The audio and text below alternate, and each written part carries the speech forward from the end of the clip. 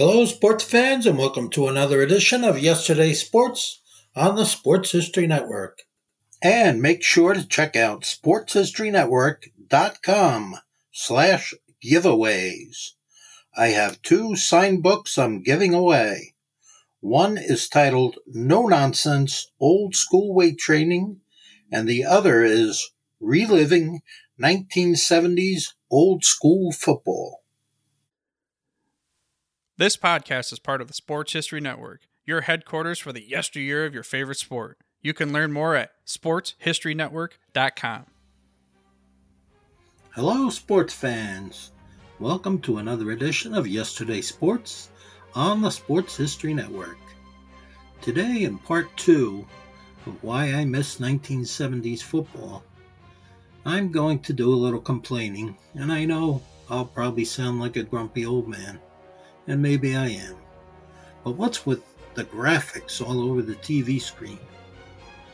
I find all the blue lines, yellow lines, and red lines very distracting.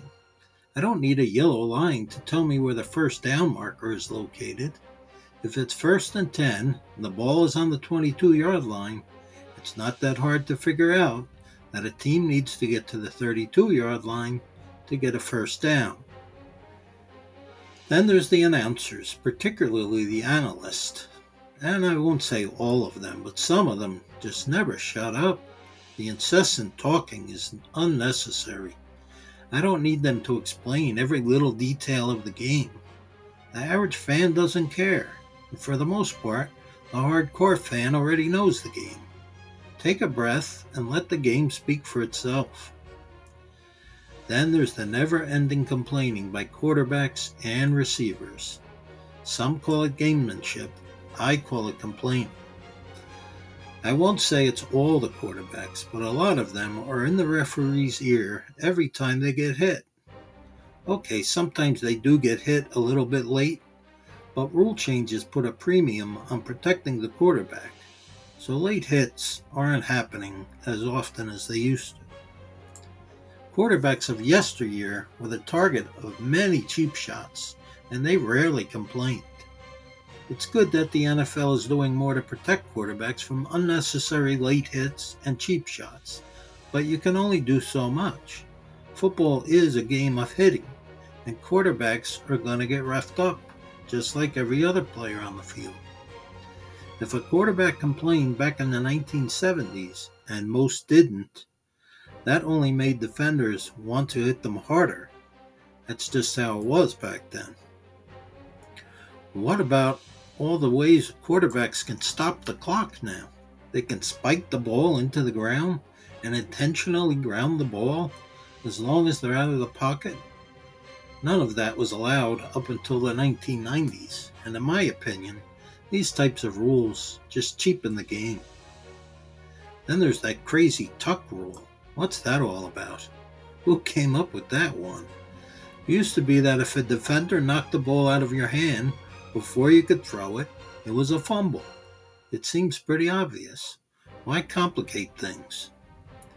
The receivers are even worse. They complain to the referee about interference almost every time they don't catch the ball. In my opinion, interference should only be called when it's obvious. There's always going to be some pushing, grabbing, and shoving, such that you could call interference on almost every pass play if you wanted to. John Madden once said that if he were coaching today, he'd have his quarterback throwing long on almost every play, because half the time, defensive pass interference is called. Then there's those uniforms. Ugly. Some games look like the teams are at a pajama party. All green, all blue, or all red. How am I supposed to take the game seriously when the players are wearing uniforms that look like pajamas? In my opinion, the 1970s had the sharpest looking uniforms in NFL history. I can't think of any team that had a bad looking uniform. Then there's the excessive celebrating, including all the dancing, chest thumping. I have nothing against the player getting excited or showing genuine emotion, but the excessive showboating and taunting are just immaturity and poor sportsmanship. How about showing a little humility? Make a great play, get back in the huddle, and make another great play. That's what they're paying you for. Was there showboating in the 1970s? Yes, there was some, but not to the degree that there is today. The excessive celebrating really started in the 1980s with Mark Gastineau and his sack dance. I was as against it then as much as I am now. Show some professionalism, sportsmanship, and class. Then there's those commercials. The commercials are way too many, and some are just so bad. I don't know how anyone can sit through all those commercials.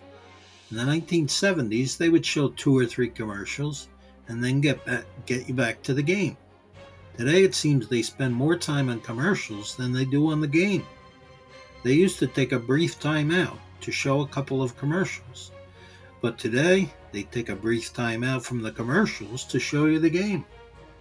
When I was still watching football, I would usually record the games that I was interested in so I could fast forward through the commercials.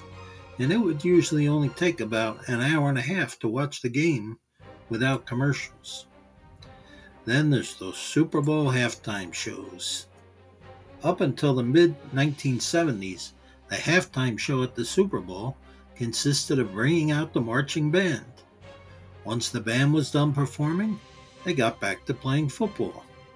Now the halftime show has become such a spectacle that the game doesn't resume until about 40 minutes later, and the players usually return to a stadium filled with smoke. Well, I've done enough complaining for today. Next week, we'll have part 3. I hope you enjoyed it. Take care, and God bless.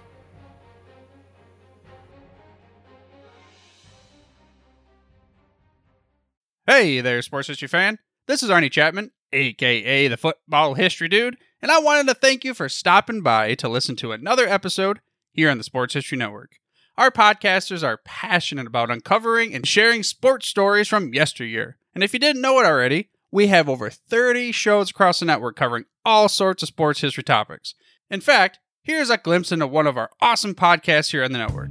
Hello, football friends. This is Darren Hayes of the Pigskin Dispatch podcast, and I'd like to invite you to the portal of positive football history, Pigskin Dispatch and pigskindispatch.com. We talk about everything that centers around the game of American football, expert discussions, the origins of the games, the great players, teams, and coaches, and more, and some great guests and insights from experts. We have new episodes 3 to 4 times a week, and you can find us on sportshistorynetwork.com, pigskindispatch.com, or your favorite podcast provider.